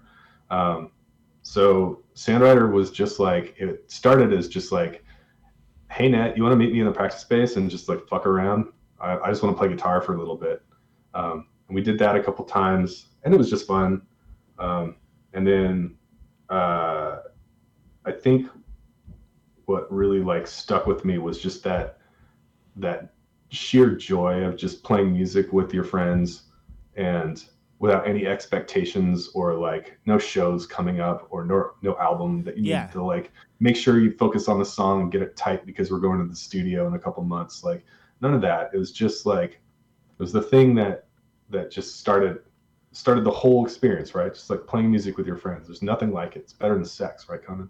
If you're doing it right, yeah. or wrong the other way. Yeah, or wrong. Yeah, exactly. Or wrong on the other side. Yeah. Also depends on with who, but lots of caveats here. Basically, yes. I redact my previous sentence. We regret the error. Yeah. No. So yeah. But like when it hits, when everything is truly working on the level that you want it to be, there is nothing like it. Nothing. And the absence of it is almost worse than anything. Dude. Yeah. Not to get all like existential about it, but it's like my god, like I almost wish I didn't know how great it was when it was all happening because it's not happening right now. Yep. So when do you get Jesse involved? So we do it a bunch. I had a couple song ideas that are on the first thing that Nat and I had sort of like started to figure out. We're like, okay, this is fun. Let's get a bass player. We first asked Brian Cook. And he was like, shoot for the stars, MFer, man. But I mean, like, we know him, right? But yeah, he's a dude. He's around. Exactly. Yeah, you know him from way. He's a type bro from way back. So we know, exactly. We know he's good, right? Yeah, he's okay. He's getting good. We know we can hang. We know he knows how to like just chill and hang with musicians and stuff. But like, he's busy in Russian circles. So it's like, okay, no worries. And then we asked Ben Verellen, and also good. He was a free agent at the time that we thought. I was gonna say that was pre Helmsley post Conan, right? He was, and he was like, I'm playing with these girls down in Tacoma, and it's kind of cool, and I think I'm gonna stick to that for a little bit. Yeah. And turned out that worked okay. Right. What happened to that guy? Anything? Nothing. All right. I would say that was a very good choice on his behalf. Exactly. Turned out okay for that dude. and then so I'm getting tattooed one day. and it's Jesse, who's the bass player in the Ruby Doe. The goddamn Ruby Doe, who I absolutely think is one of the best bands of that era that just nobody gave a damn. Dude, they were almost huge. They were like this close to going major. I always thought it was like, oh, they're like one kind of cool break away from like something amazing happening. They got the break and the break fell apart. Like it was like this close to happen. Really? Okay. It's a bummer. Yeah, that their album Always with Wings was like destined for radio rock. Like it was going to be huge. It's a bummer. Wow. I'll have those bros on and we'll talk about it. We're talking about Sandrider now. So. No, Aaron and Jesse are the best. Look. Like this is the show that has no pretenses. Like you know what I mean? It's like I adore that band, and like I was first time I played with them, I was like these guys they're doing everything right. This is fantastic. Oh yeah, they're total rippers. And then Aaron made us listen to Steely Dan for like 3 hours, and I was so wasted. I was so drunk, John. You have no, and I was like, what is happening right now? And he's like, no. Here's the next one we're gonna listen to. I'm like, we're listening to more. Okay. I bet he's a crafty motherfucker. I bet he knew exactly what he was doing. No, he knew. That dude knew exactly what he was doing. And like, I wasn't against it. I was just like, I did not expect this. This was an unexpected result for a dude who has been on tour for like 3 weeks or whatever, and he just thought he was partying with his bros. But okay, we're partying, listening to this. No, the stereo phasing on this one. Oh my god. Okay, sure, yeah, cool. and I'd be like, Chris, do you know what he's talking about? I mean, while Ben's like, oh well, the thing about the recording of this is the blah blah. I'm like, of course you fucking know all about it. All right.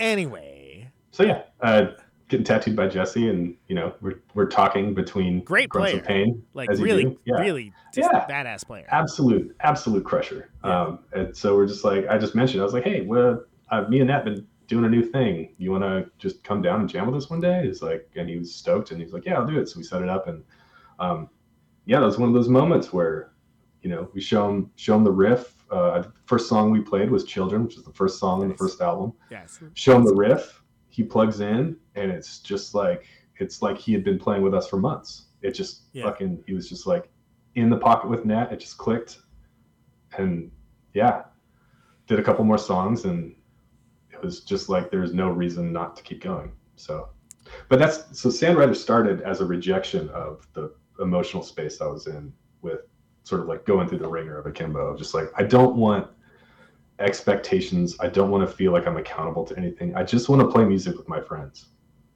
That's it. And I want to play shows and just have fun. It was very much like trying to get back to like the emotional centering that I needed at the time for like reconnecting with the art and reconnecting with my community. Yeah, and then, I mean, you have songs like Chris Knife that are on there, right? Like which. Oh yeah, I was reading Dune for the first time when that band started. Yeah, so I was gonna say,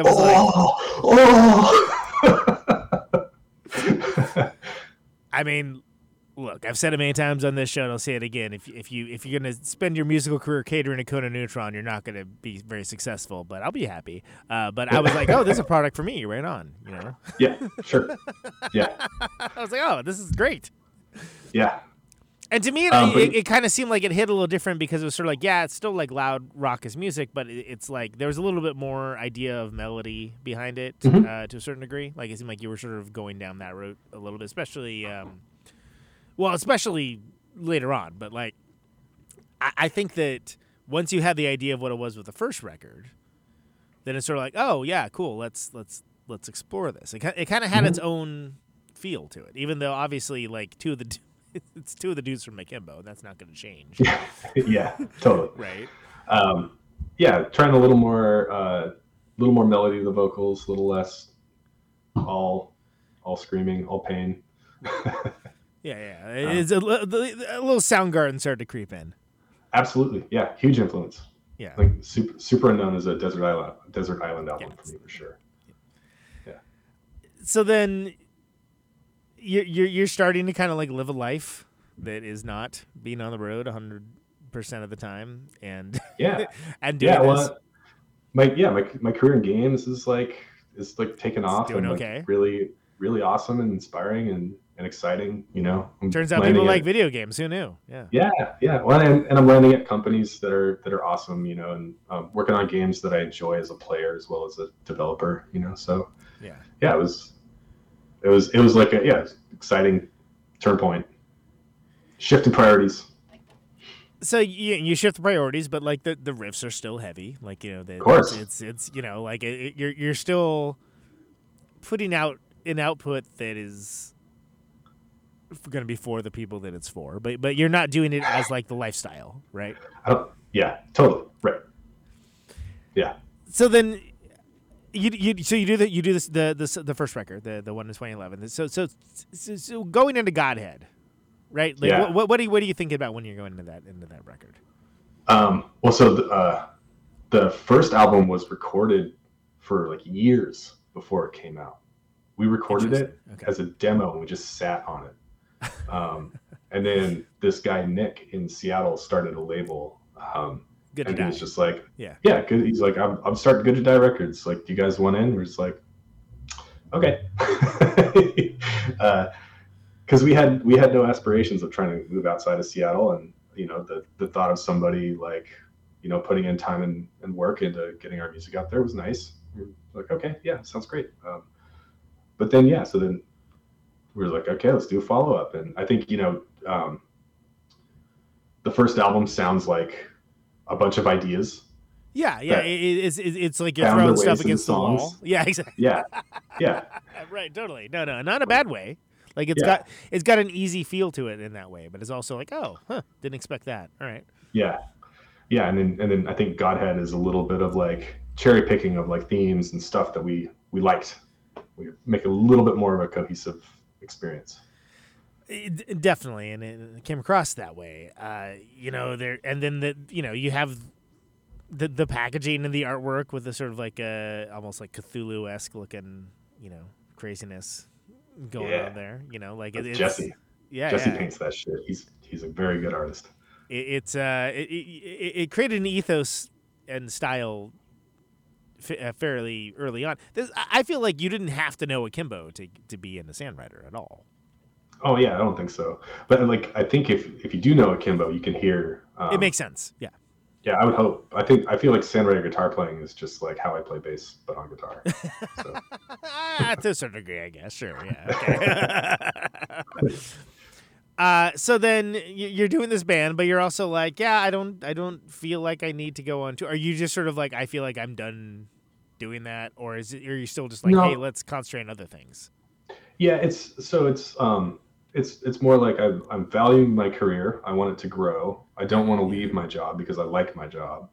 Right, you actually dig it at this point. And you're doing something creative with it too. That's bringing value to people. Yeah. And at this point, like I'm getting married to my girlfriend, who is Maria. She's been with me through most of Akimbo, right? Yeah. And when we met, I was like, this is the deal. Like, I like you a lot. You like me a lot. But I live to crush. I'm sorry. Like, I'm just so sorry. Like, I'm gonna be doing this fucking touring thing, and it, as we know, it wrecks relationships. It's like one of the biggest hurdles. But so she stuck with me through all that, and to me, that's like, I still think of that as like such a what a gesture of love, right? Yeah, it's gonna give that woman an award. I know, and so yeah, we get married, and I'm focusing on my career, and like, I don't know, I just like, I wasn't super driven to go on tour, and it kind of sucks too, because like Sandrider kind of took off a little bit in a way that we didn't expect for like a Seattle only band. Yeah. But like you know, Akimbo toured with the Sword a bunch, and like the Sword would be like, "Hey, is Sandrider want to come out?" And we're like, "Nope, sorry." Like, right. We're doing a different thing now. Yeah. Yeah, I think Red Fang asked us a couple times. It was just like tours Akimbo would kill, like literally murder. We would strangulate a child to be in that tour. Like, nope. Like, I would get out of my car and leave it there, and walk into a tour van, and just like. Well, that's like when Quiddy was like, they turned down opening for Motorhead. I'm like, are you really? Really? That's insane. Like that's insane. Like, was anybody checked for like brain worms or something? Like why would you do such a thing? Like that's ridiculous. Yeah, I was like, come on. It's not that. But yeah, so I think that weighed into it a little bit. Whereas like there's some kind of a debt owed here. Yeah. Yeah. The other side has to stick around for a bit, and right. I'm gonna not be a douchebag as first couple of years of marriage, and I'm gonna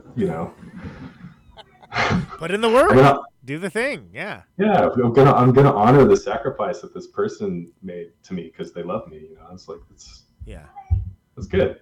And then Nat got married as well, and then he had a kid. I had a kid. He had another kid. So these are things that sort of conspire to keep Sandrider very local and manageable. There was a point though where I started to feel the itch again, and I started to see like, oh, maybe it'd be cool. And I think it was like, it was around, probably around the time Armada was spinning up, and I was like, fuck, it'd be kind of cool to go out and play some shows. Pretty ripper record, dude. Thank you. Thank you. I mean, when I heard that, I was like, hey, these other records are good, but they found a thing here. This is Armada's nice. Came together. I love it.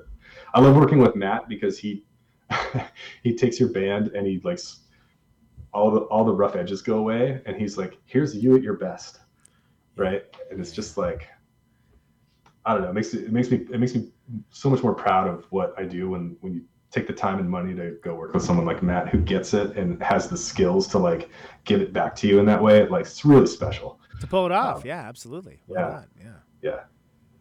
So, but yeah, and then then we had kids, and then so that kept us home for a long time, and then it was like just before COVID hit that like, okay, our kids are like, maybe 7, we could do a thing. Yeah. It's like the never mind. It's like the shock of being parents has like kind of like subsided a little bit. Like I could maybe figure something out where like Maria could solo watch the kid, and like we could maybe start doing like weekend warrior trips or like West Coast runs and stuff. But then the world ended. Yeah. But I mean, that's not where the story ends necessarily, and like I like the fact that you found a way to make it interesting and keep it sustainable, and also like I'll love to those early Akimbo records, but like how many records like that can you make? Like literally you'll just destroy your voice. Totally, yeah. Like just from a pure technique perspective, I'm not talking about the songwriting. I'm talking about just from like.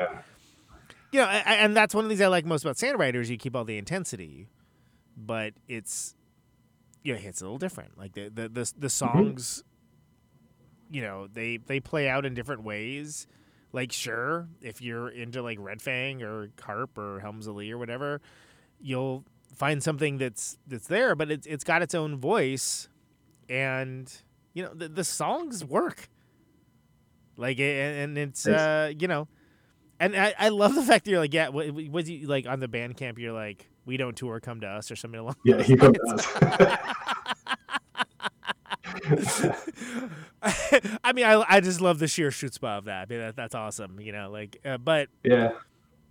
But I think it's a band doing its best work, and it's hilarious to me as that band does its best work to find people like going back 10, 15 years and finding those old records and be like, hey, this is really the shit. Now you're okay, all right. I mean, I guess it's a minor miracle anyone listens to anything at all or pays attention to anything at all anyway. But I mean, I think Sandrider is really cool stuff, and I'm excited to actually finally see you play some live this spring. I'm so awesome. Like the emotional deficit that is backed up from, it's like Sandrider didn't tour, but we played a lot, right? You can't Conan, you can't turn it off, man. No. You can't stop. It's like being a serial killer. Yeah, it is in a way, but like the good part of your brain, not the bad part. Yeah, exactly.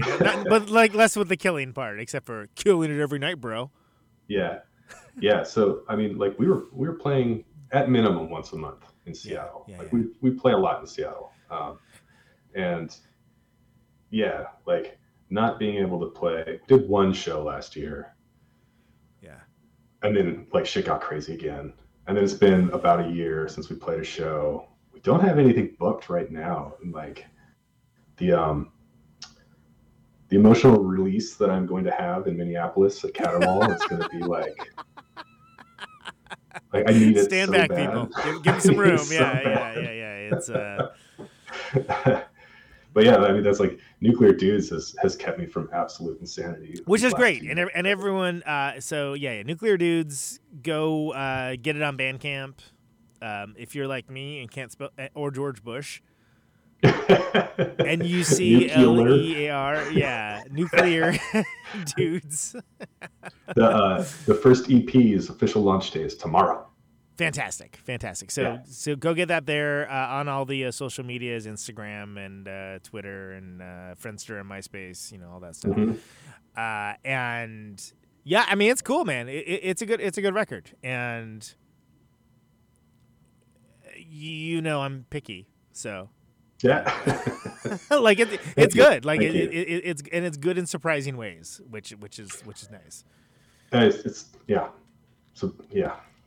Thanks. I think I surprised myself a lot writing that. I hope people that listen to the show check it out, because I think that again, you can be into that without necessarily being a Sandrider or a Akimbo fan or anything along those lines. And yeah, it definitely speaks to more of a metal audience for sure. But that's like I've always loved extreme metal ever since forever. Yeah. And the people that I've ended up sort of my tribe that I've ended up playing music with, like it, but they don't love it like I do. And so Nuclear Dudes has also been a really cool outlet in that sense, where I can get out some of that, like,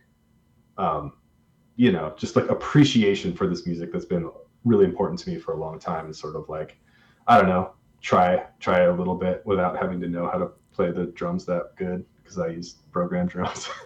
Well, I mean, it's, I don't know if this makes sense or not, but I feel like the love for that comes through for it. Good. Yeah. And that can carry something along even when somebody's not necessarily into it. Or so I hear. I don't know. That's what other people tell me. John, this has been awesome. This has been so overdue, and I'm so glad. Yeah, this has been wonderful. It's been great to talk to you after listening to the show. I was gonna say, it's actually, I think the last time I talked to you was when I was on your show, so my bad. But yeah, and I'll put all the varied and various links in the show links, and I dare say, if you're into Protonic Reversal, you should absolutely listen to and subscribe to and all the things with Tomorrow We Die, because it's right down the line. I think the Nuclear Dudes record is rad, and I'm stoked what's up next with Sandrider. We just finished an album and a single. Shit's coming out soon. That is fantastic, and I love to hear it. I can't wait to hear it. So John, you've heard the show, you know the deal. Mm-hmm. Last question, only canned question I ever ask folks, right? Yeah. Why do you do what you do? I mean, you kind of just got to go back and start the whole interview over, right? Like, it's an Ouroboros. Yeah, I think it's the thing I just said, which is you can't stop, right? Like, I think you gotta. It's hard putting it in words. I don't know. It's like you have to. I think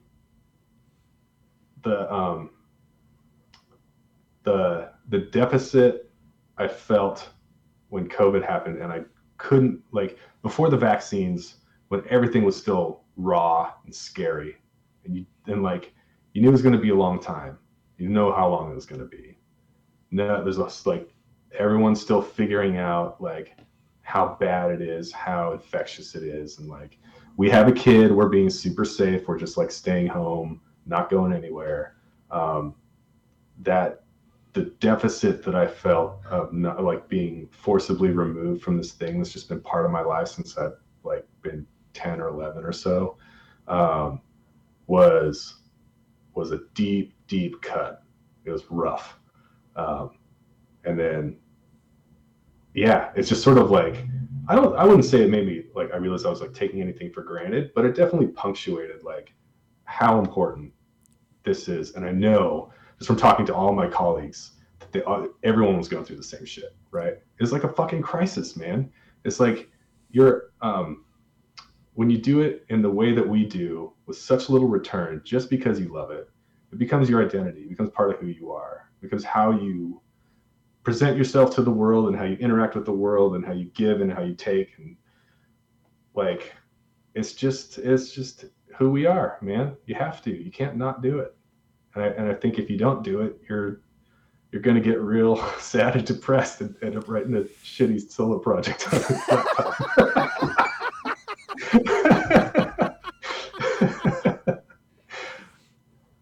But yeah, I don't think there's a why. I think it just is. Like, you got to. John. Yeah. Thank you so much, my brother. Yeah, thank you. I love you too, and I'll see you in May, man. And I'm looking forward to it. It's gonna be great. And I'll listen to your beautiful voice on your podcast while I'm waiting. I can't stand it, but I like that other people do. Be well, man. All right. Take care, brother. Ciao. Bye. Oh, there he goes. John Weisnewski, what a great guy, man. Love that dude. That guy is that's been a long time coming. Let's hear it. Let's hear a banger.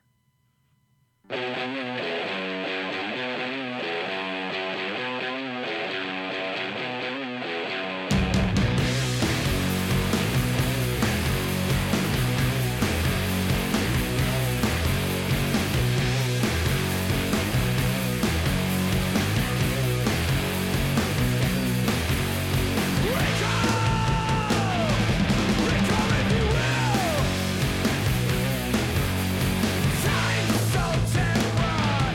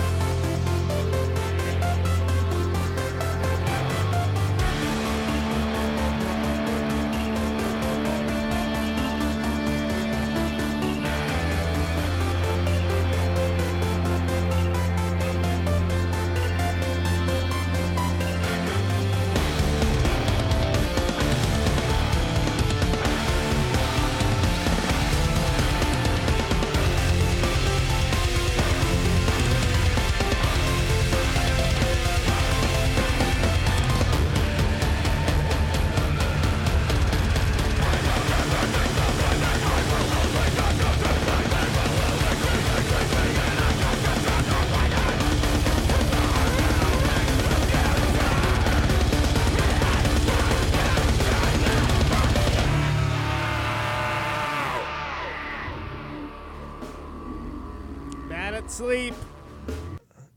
Nuclear dudes. That's nuclear dudes. That is definitely still nuclear dudes. Bad at sleep. Nucleardudes.bandcamp.com. NUCLEARDUDES. That's John, man. That's John doing his business, and it's an interesting record, man. I dig it. It's worth checking out. Before that, we had Sandrider with Banger. Appeared at Cattle World 2022. That's our Armada. And we, of course, had a little band called Akimbo. Yeah, you hear of those guys? You hear these guys, Paul? Is Akimbo? And, of course, that was... What was that? That was... Dangerousness. The first song on Forging Steel and Lane Pipe. Stone. That was John Weisnewski. He's Tomorrow We Die podcast. It's good. It's on the internet. I like it. It's the weird stoner cousin of this show. And Sandrider. Sandrider.bandcamp.com. Of course, Nuclear Dudes at bandcamp.com. You can find all the Akimbo stuff. Akimbo Rocks. .bandcamp.com. So all the records are still there. All the records still slap. 50,000 watts of... It's a good time for all involved. The name of this show is Conan Neutron's Protonic. Thank you so very much for listening to it. The show airs Thursdays, 8 Eastern, 7 Central, 6 Mountain, 5 Pacific on RadioNope.com. ProtonicConversal.com for the archives. Always free, no ads, no sponsors, no kidding. But if you like the show, want to get episodes sooner, and want to support it, patreon.com/ProtonicConversal. $1 a month will get you there. Lots of new stuff coming up. I've had a lot of time free up. Stick with it. And thank you very much. Stay safe out there. Take it easy. Can you hear me now?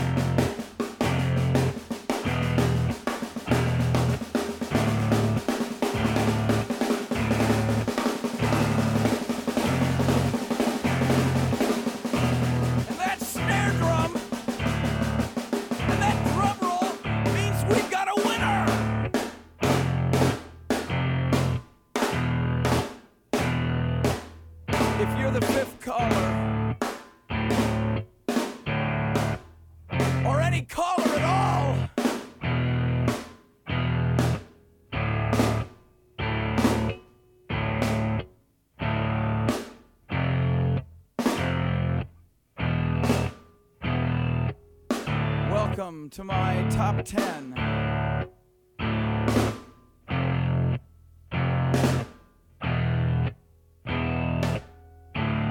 I'd like to thank our sponsor.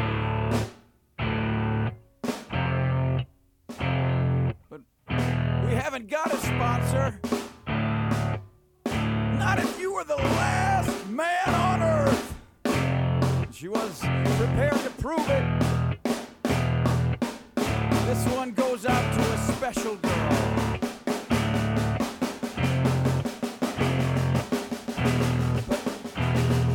But there is no special girl.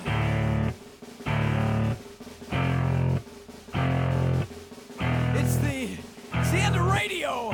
The last announcer plays the last record. The last what? Leaves the transmitter. Circles the globe in search of a listener. Can you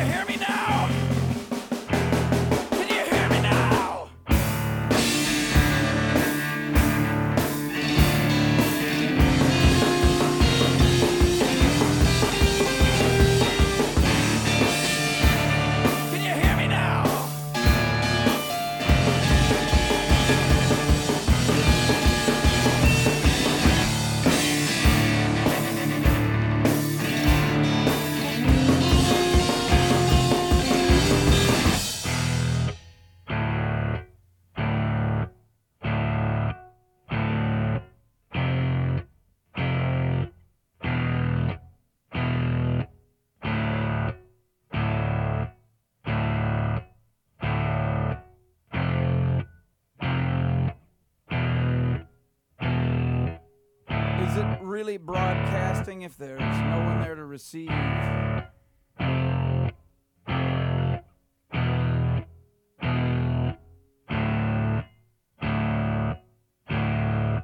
It's the end of radio. As we come to the close of our broadcast day,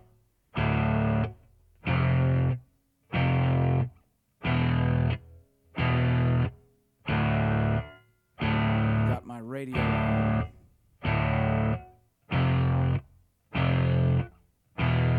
Can you hear me now?